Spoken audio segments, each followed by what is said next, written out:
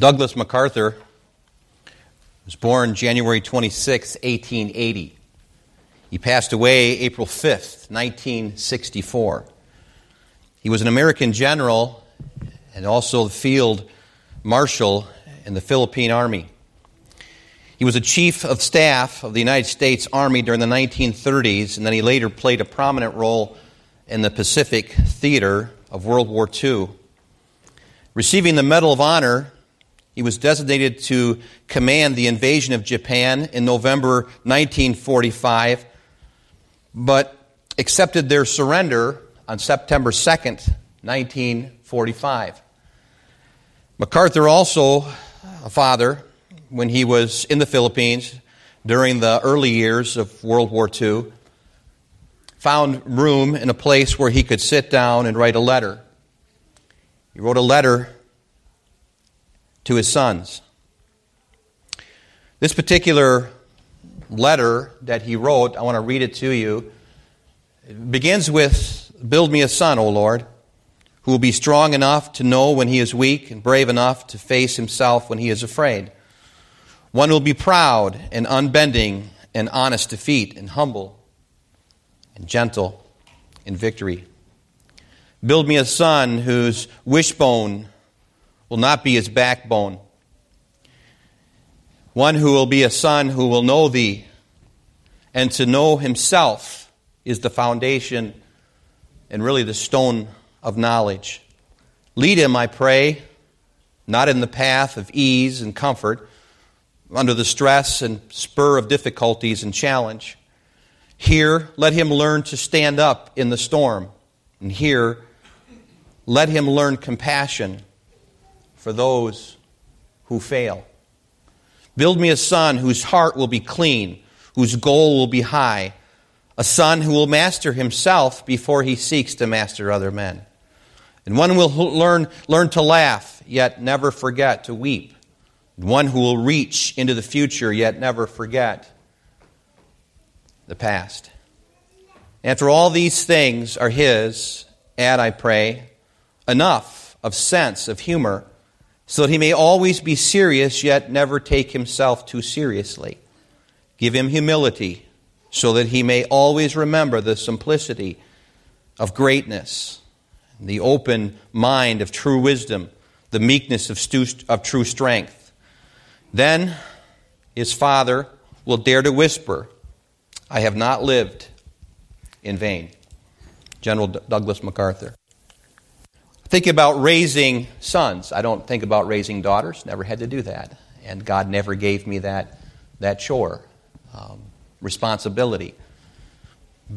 But in raising boys, I never tried to make it easy for them. I'd like for them to be able to struggle a little bit and then not help them in their struggles unless they really ask me. My son who's here today, I remember one time when he was in the kitchen and we were remodeling the kitchen. I think he was 3 years old, and we had a big pile of stuffing that's underneath carpeting. It was really heavy. It was black, and I put it in plastic bags, and the bags were just extremely heavy. And so I was able to take one of the bags and head out the door, and Josh said, I want to help you, Dad, and he grabbed one of those bags, and he went for the door and kind of passed me up, and he was dragging the bag across the floor. He got to the door, and when he got into the doorway, he began to pull and tug, and it was too heavy for him to pick it up. I just watched him, and I kept watching him. He'd look at me, look at the bag. Finally, he went around the bag, got behind it, and began to pull it through the door. It was a struggle for him just to get through there, but he wanted to help me. He was so excited to help me. It was like, I get to do this. I get to carry this. I get to help my dad. And I just kept staring at him, and pretty soon, he knew he was almost defeated. He looked up to me and he said, Daddy, would you help? So I picked up the bag and picked up him, picked up both bags and took them outside. And I said, Joshua, if you ever need help, I want you to ask. That's the way our Lord is. If you've got burdens this morning and cares and difficulties and you're going through some tough things, you got a Father in heaven who's saying, I will help you. But you got to ask. You see, sometimes things don't come easy just because you're struggling. And you that are sitting there today and thinking that everything's going to take place and someone's going to come and rescue you, that may never happen until you call upon God. It's interesting as we look at the passage here because we're talking about Abraham, the father of the nation of Israel. And you remember the song, Father Abraham had many sons. Many sons had Father Abraham. You know the song, right? Should we sing it this morning? No, we better not. Yeah. I'm glad we're in agreement. But this particular passage is interesting because Abraham's pretty old here. If you look back at the previous chapter, let's go back actually to the 17th chapter. Look at verse number 1. It says, "And when Abraham was 90 years old and 9, the Lord appeared to Abram, and said unto him, I am the Almighty God. Walk before me, and be thou perfect. And I will make my covenant between me and thee, and will multiply thee exceedingly. Abraham fell on his face, and God talked with him, saying, As for me, behold, my covenant is with thee, and thou shalt be a father of many nations. And neither shall thy name any more be called Abram, but thy name shall be called Abraham.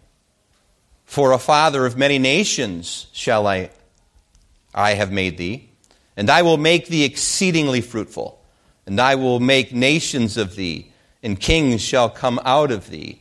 And I will establish my covenant between me and thee, and thy seed after thee, in their generations, for an everlasting covenant, to be a God unto thee, and thy seed after thee.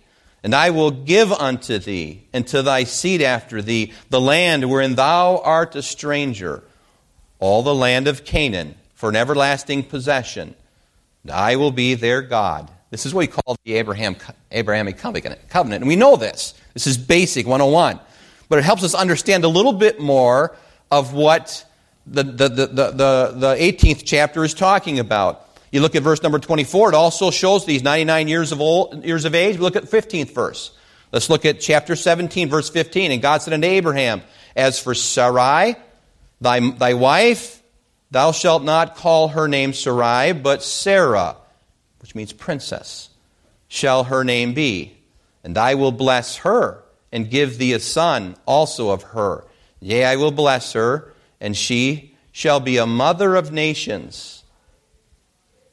Kings of people shall be of her." What a beautiful story with Abraham and Sarah. And we understand that this is actually coming from God.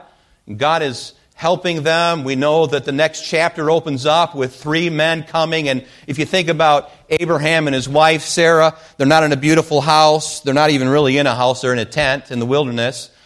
They're struggling there in the tent, and there's a little bit of a shade perhaps, and he's sitting along the shade, and all of a sudden he sees 3 men coming. In verse number 1 of chapter 18, "And the Lord appeared unto him in the plains of Mamre, and he sat in the tent door in the heat of the day, and he lifted up his eyes and looked, and lo, 3 men stood by him. And when he saw them, he ran to meet them from the tent door and bowed himself toward the ground." Now the conversation goes on with the men. "You just go ahead and stay here. I'm going to go get some food for you, and I'm going to cook something for you." He's being hospitable, and he's excited about it. He tells Sarah, "Come on, let's make some food for these 3. They do that. They're able to feed him. He's looking for an answer, and he's hoping that they'll have a baby and that they'll get going with all of these nations. And then they say this as they leave. Look at verse number 10. It says, "He said, I will certainly return unto thee according to the time of life. And lo, Sarah, thy wife, shall have a son."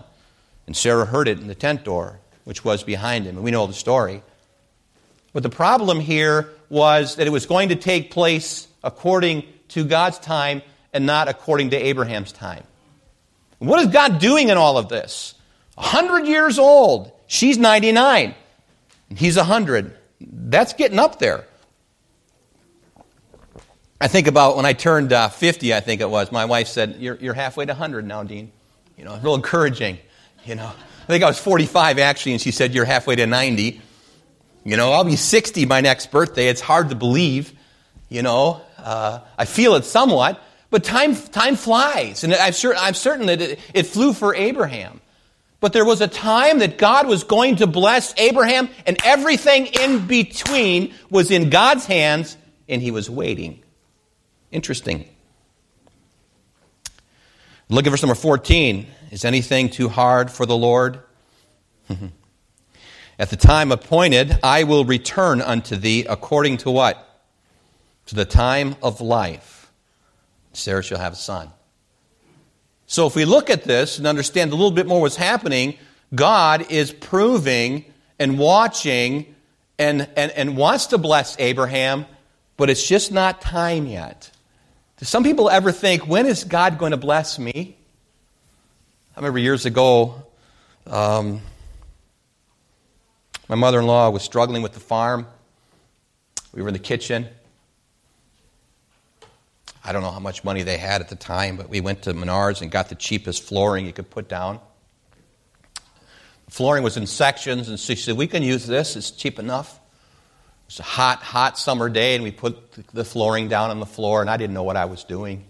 Did the best we could over an old farmhouse floor that was not good to begin with. And really, the linoleum was just going to cover up messes, really. And put a little metal bead down along it to kind of hide the seams. I didn't know what to do. So I just went ahead and did that. She thought that was wonderful. I look back on it now, and remember she was doing dishes, and the sink was pretty bad, and the countertop was cracked, and it had this porcelain stuff that they put on. It was all cracked up. And eventually I tried to put in a new countertop from Menards. I did the best I could, but she was doing dishes one night, and she said, when am I going to get my blessing? I was talking about my parents, how they inherited a home, and so on. And I learned something there, that sometimes blessings aren't things, but blessings are people. And you've had them come into your life. My mother-in-law is gold. I love my mom. My mom's gold too, but my mother-in-law is such a sweet lady. And remember, I learned something from her. I've learned a lot of things from her, but that day spoke to me. And I remember going back now, her kitchen is just beautiful. They put a new floor in. They took out my countertop, put a nice one in, put all new cupboards in, and I drywalled the ceiling, did the best I could. Her kitchen looks beautiful today. Sometimes we got to wait for blessings. It doesn't come automatically. It doesn't come when we think it needs to come. Well, if things don't change, I'm going to make... No. Let God be God. Abraham learned this. And because he learned it, then God said this in chapter number 18. I just want to read verse number 19, and we didn't move on. Chapter 18, verse number 19 again says, for I know him. And again, remember that he's actually now going to bless him. And he's going to bless him because of this faithfulness to him. But this is what he's going to do. He says, for I know him, that he will command his children and his household after him, and they shall keep the way of the Lord to do justice. That word justice means to do right morally. That word justice has to do with making decisions that are actually the right ones to do for God. God's decisions, seeing things through God's eyes. Those children will do that. He will do it, do justly and judgment. That's the word used for discretion or determination or coming to the right conclusion. That's following out the act of not just doing right, but these children also with him would be able to make these things and do what's right before God. And the Lord may bring upon Abraham that which he had spoken of him. And so Abraham, first of all, God knew Abraham. Does he know you? Do you talk to him frequently? Or maybe just talk to him whenever you get in trouble? How about going to God when you're not in trouble, dads? How about making it consistently every morning you wake up and say, Lord, it's such a blessing to be able to be with you. And thank you for being faithful with me. And thank you for loving me and caring for me. See, sometimes we learn from passages, we learn that first of all, that God knew Abraham, but also everything's in God's timing. And so it was here. Look at verse number 20. And the Lord said, because of the cry of Sodom and Gomorrah, it's great, and because their sin is very grievous, I will go down now and see whether they have done altogether according to the cry of it, which is come unto me, and if not, I will know. And the men turned their faces from thence and went towards Sodom, but Abraham stood yet still before the Lord. So we all know the story that God is going to destroy Sodom and Gomorrah, and he's asking, is there just a few, I think it was all the way down to, first of all, it was 50, then is there 45, then there's 40, is there 30, is there 20, is there 10 righteous? Remember that story? Could he find that many righteous people in that city before he destroyed it? And again, we see the exodus of Lot and his family and so on, and then God, of course, destroys Sodom and Gomorrah. And by the way, we have the same God sitting on the throne this morning. It's the same God. Same God of the Old Testament, the same God of the New Testament. I praise the Lord for the day of grace. Don't you? Because there's a lot of things going on that we don't agree with. But God was looking for a man that he knew that would actually raise his children with the right kind of judgment and discernment. Not just rules, but a relationship with God. And I think it's important for me to be able to discuss a little bit out of this particular passage. Number one is that a personal relationship with God is absolutely essential. That's the first thing when we're raising a family, is having that personal relationship with God. Personal in relationship with the Lord. I know Abraham. Does he know Dean? Does he know you? It would be a terrible thing for him someday. You stand before him and he says, "Depart from me, I never knew you." You take out your license, you say, "No, I'm so-and-so, I never knew you." What a terrible thing. We have to make sure that we have this personal walk with God. And it is so simple. It's simple enough for anybody to understand. Because God already has placed inside your soul that you need Him. Yesterday I was walking down State Street and I got to the bottom of State Street. I was going to turn around and headed back up. I was reading some of the things that were on the walls and I was taking pictures of things, and I began to just kind of think in my mind that as a young boy, we stayed away from State Street somewhat because there was some odd people there, we thought. But they need the Lord, right? I thought about how that on those corners, the same corners now that have been desecrated somewhat. I thought about some of the Maranatha students standing on the corners, some of the people from Grace Baptist standing on the corners and passing tracts out. I had a young man come and approach me yesterday. Actually, he was 30 years old. I told him, "You're at halftime. What are you going to do with your life? Where are you going? What direction? Do you have any decisions? Do you have any choices?" And as I was leaving, he kept kind of pulling me back. His name was Devon. Interesting, as I was talking to him a little bit further, I began to see in his eyes a great need, and a great need for God. Yes. And I was able to talk with him and discuss with him his need. And I said to him really kindly, if someone was to pull up here right now in a car and they shot us both, and I died and you died, do you know where you'd go? And he said, "Well, I think I'd go to heaven." And I said, "What are you basing that upon? Why do you base that? Well, how can you say that?" He said, "Well, I've been pretty good." You know. And then maybe about a half an hour later, he felt the need to go into a little small archway on State Street and bow his head and receive Jesus Christ as his personal Savior. And he was happy to take a selfie with me. Folks, I was in a hurry. I had to get to the hospital. I had no time for this guy. But God wanted me to take the time with him. He says, "You know what? Don't be surprised if you see me sitting in your pew someday." I said, "Well, I wouldn't be surprised because I know God can change people.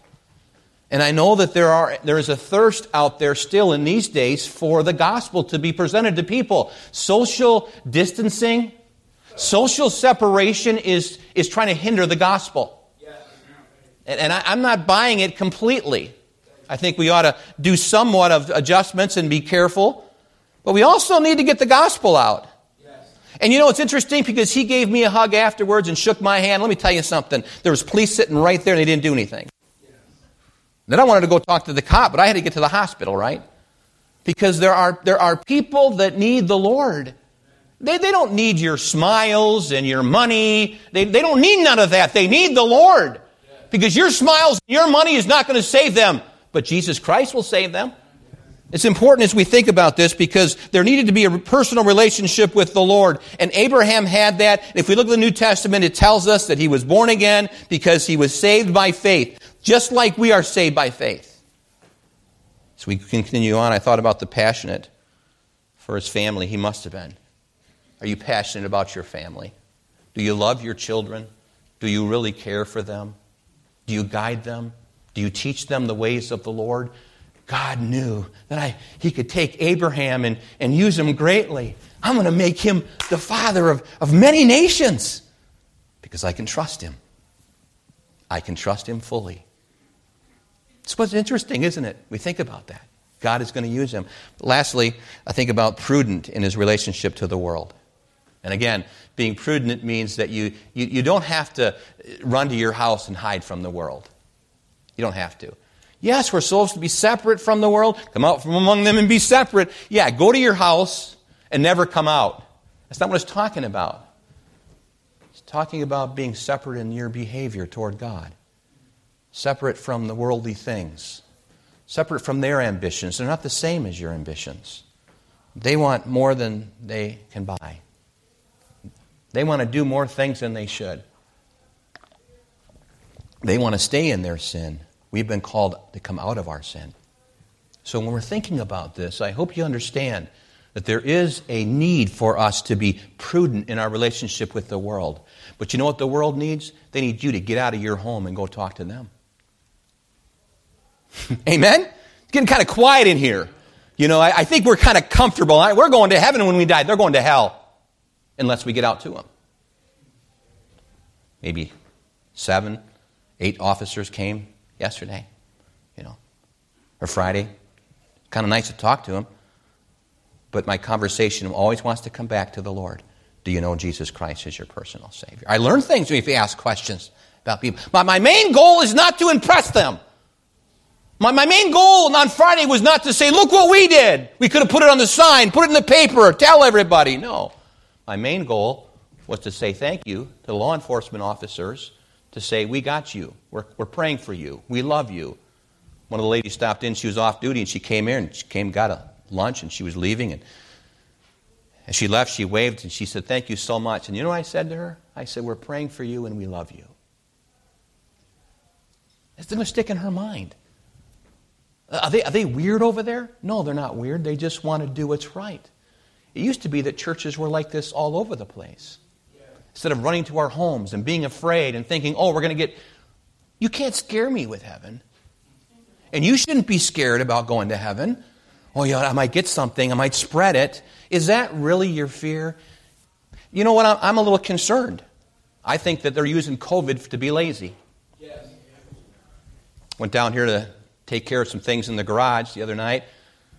I had to get some gasoline. It was about almost 8 o'clock at night. Went and got some gas, put it in the tanks. I walked over and talked to the neighbor. Did you ever see her yard? She's been pretty diligent, hasn't she?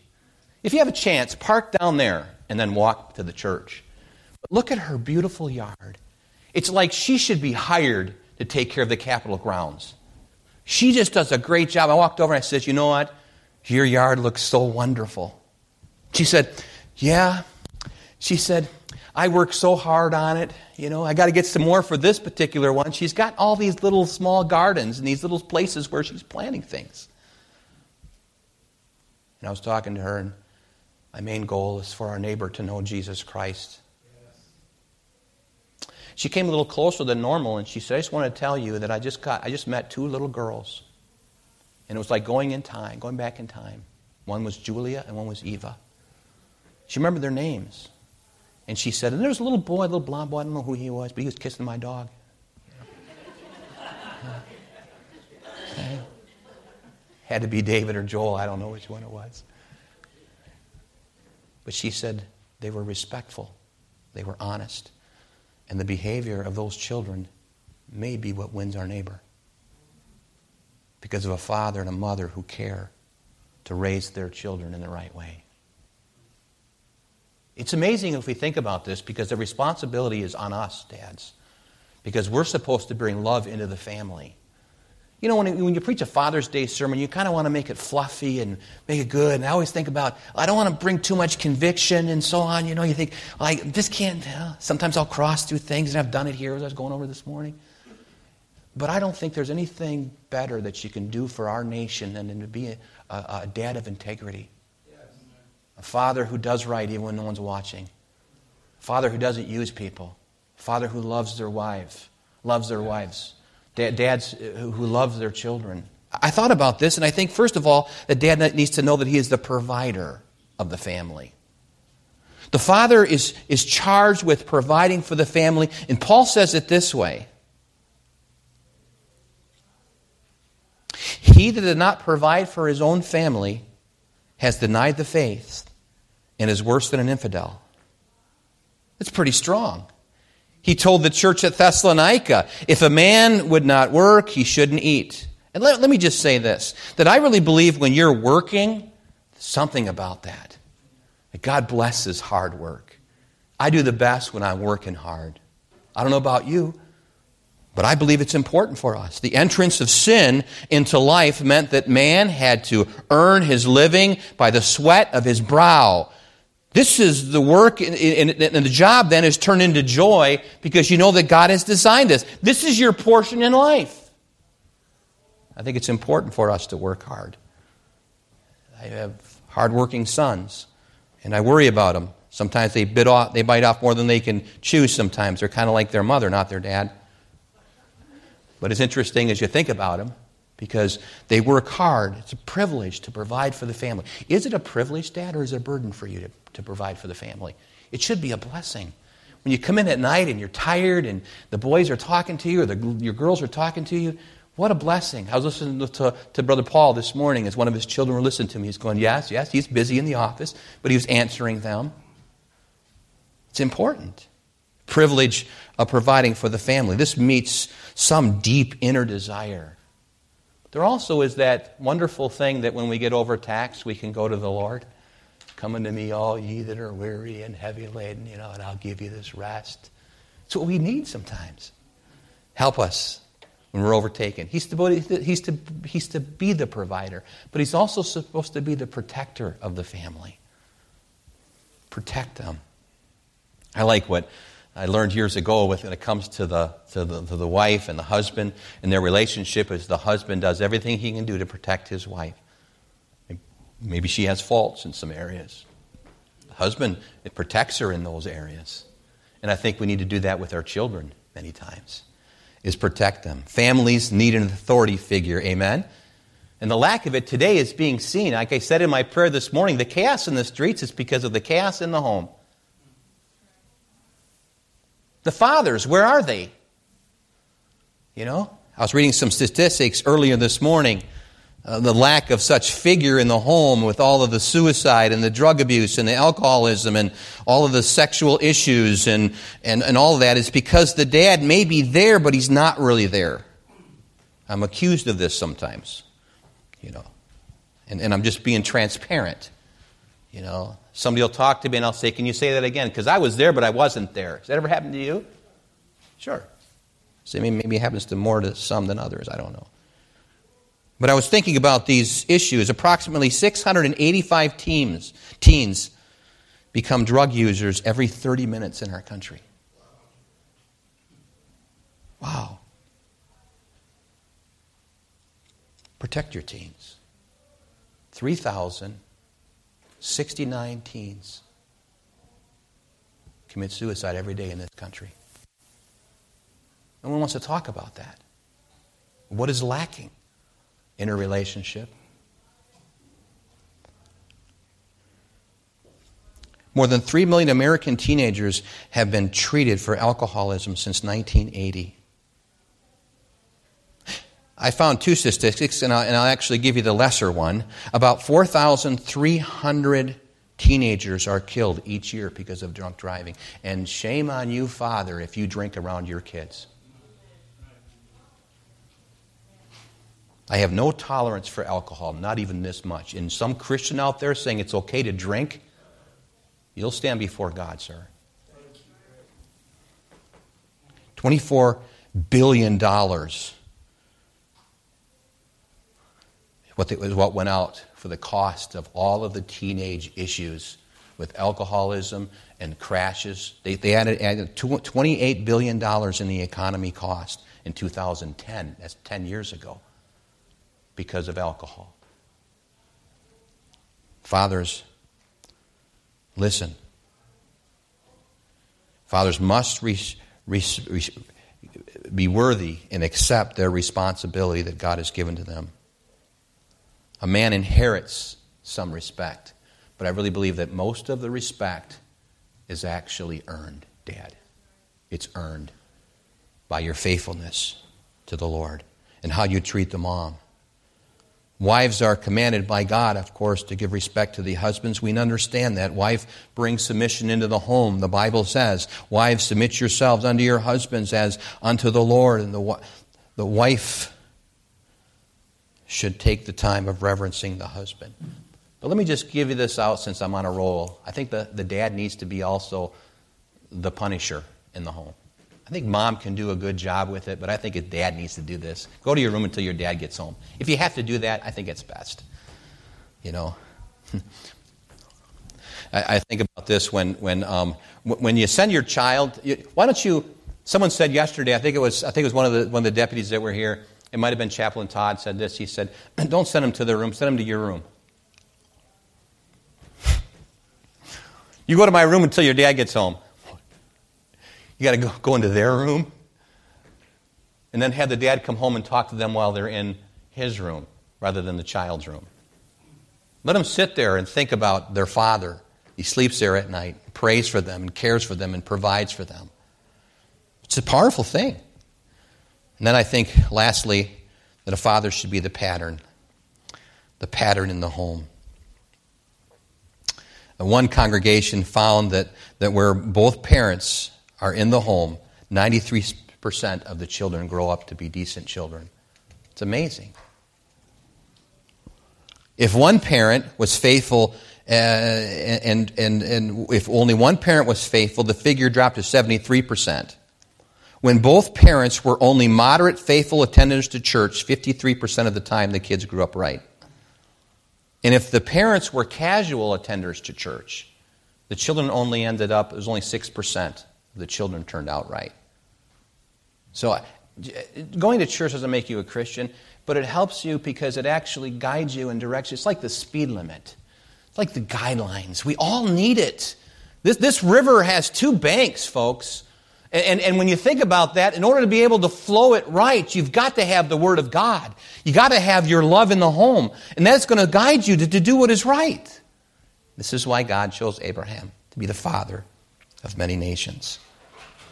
It goes on to say that a lot of times children, these statistics speak aloud and clear, and your children will follow you if you're leading. "Walk a little plainer, Daddy," said a little boy, so frail. "I'm following in your footsteps, and I don't want to fail. Sometimes your steps are very plain, and sometimes they're hard to see. So walk a little plainer, Daddy, for you're leading me. I know that once you walked this way many years ago, and what you did along the way, I'd like to know. For sometimes when I'm tempted, I don't know what to do, so walk a little plainer, Daddy, for I must follow you. Someday when I am grown up, you are like what I want to be, and then I will be a little boy who will want to follow. Then I will have a little boy that will want to follow me. And I would want to lead him right and help him to be true. So walk a little plainer, Daddy, for we are following you." The Bible says that you are to be the priest of the home, dads. That's your responsibility. But it's not so hard. It's pretty easy. Listen to Deuteronomy chapter 6, verses 4 through 9. "Hear, O Israel, the Lord our God is one Lord. And thou shalt love the Lord thy God with all thine heart, with all thy soul, with all thy might. And these words which I command this day shall be in thine heart, and thou shalt teach them diligently unto thy children, and shalt talk of them when thou sittest in thine house, and when thou walkest by the way, and when thou liest down, and when thou risest up. And thou shalt bind them for a sign about thine hand, and they shall be as frontlets between thine eyes. And thou shalt write them upon the posts of thy house and upon the gates." Fathers, your responsibility is awesome. For the next few minutes, I'm going to tell you where I failed as a dad. Say, why you focus on your failures? So that you can learn from me. You want to hear them? Here they are. Number one. If I had to do all over again, I would love my wife around the children in a better way. What would I change? I would sit down and talk to Tammy and look at her in the eyes in front of the children a little bit more. I didn't do that as much as I could have. Ephesians chapter 5:25 says, "Husband, love your wives, even as Christ loved the church." I think that's Galatians 5. Ephesians 5, I'm not sure. And gave himself for it. I would seek to be faithful in doing the small things in the home. In fact, I would actually probably, I would change the oil in her car and let her know I did it. I'd go and fill the car up full of gas. And then I would make sure she had the window washer stuff where it needs to be. I'd make sure that her car was better than mine. I'd make sure that she had the best of things, if I could go back a little bit. Now you're going to talk to my wife, and she said, "Oh, he did a great job." I have a very gracious wife. That's why I have gracious boys. Number 2, I would listen more. Most fathers find it hard to listen. We're so busy with the burdens of work, so tired at the end of the day. But I would listen more. And I wrote it down, and I would try to refrain from words of impatience or interruptions, such as my phone. Such times can be the best times, of course, those times when kids come to me to love them and show the kindness I need to. One evening, a small little boy tried to get his father's attention and to tell him that he had a scratch on his hand. And finally, after repeated times, the father finally put his cell phone down and said, What do you want me to do about it?" And the little boy said, "I just wanted you to say yes or oh. That's all I needed." I would try to understand what my child was going through a little bit more. If I could go back, I would listen to him. I'd probably get on one knee and listen to him as a little child. Instead of looking to his mom and saying, "What is he saying?" I would try to learn exactly what he is actually saying from a very early age. In listening, I would pay more attention to my son's questions. I was thinking about how that many times when it comes to the sons and the daughters, if we don't listen to them when they're little, they're probably not going to listen to us when we get old. Just the way it goes. I would seek more opportunities to give my child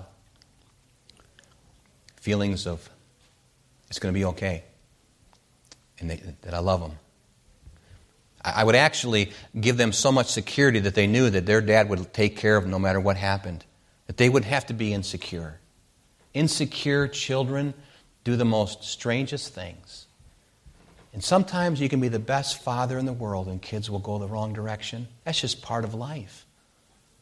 But I think I could have done a little bit better job. And many of you dads out there right now probably see the same thing. Some of you moms maybe say you could. But I'm just talking to the younger dads. Here's some things that I've learned.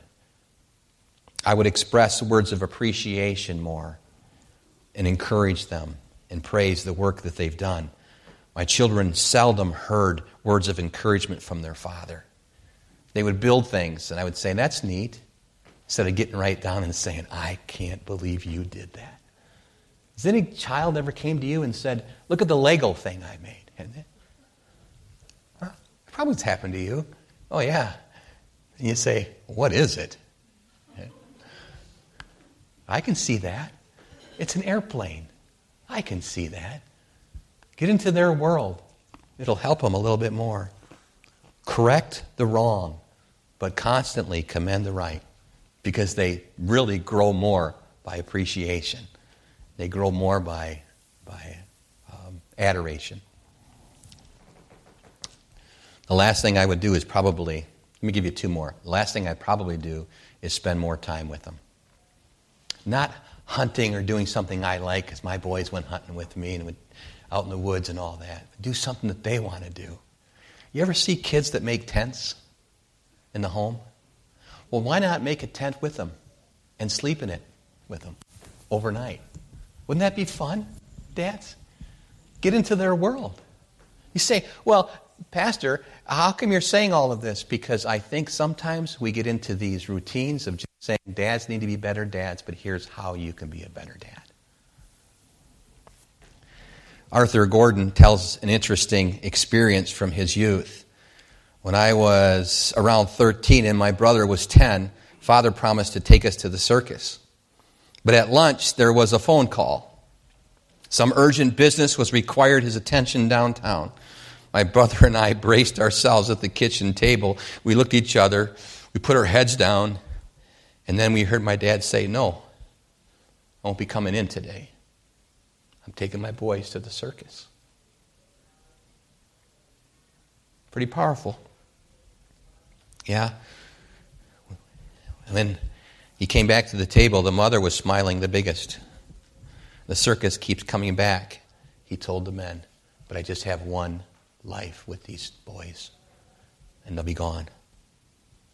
I think there's one other thing I would do is laugh more. You know, sometimes we have the difficulties that we go in life, and the Marine Corps changed me in some ways. And I have to, of course, know that I can depend upon the fruit of the Spirit, and I can yield to the Spirit of God. But I take things more seriously than I should. I expect out of people a little bit more than I should.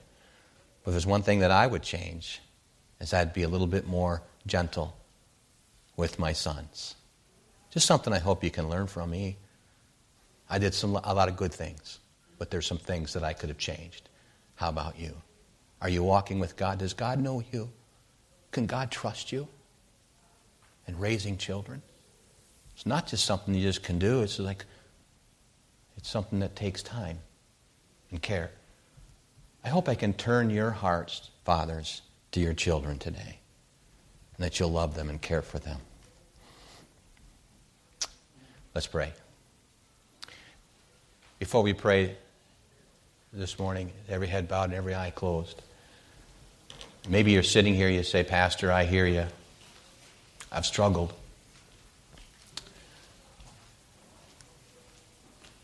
And God spoke to my heart this morning." And talk to God about it. Let God be God and focus on Him. He is a wonderful God. He knows that we're weak. He knows that we need help. But maybe the Lord has spoke to you to the place where you just want to come and kneel down and ask for help, ask for strength from Lord. You can come today. The altar will be for you. But maybe there's somebody here that still has not entered into a relationship with Jesus Christ.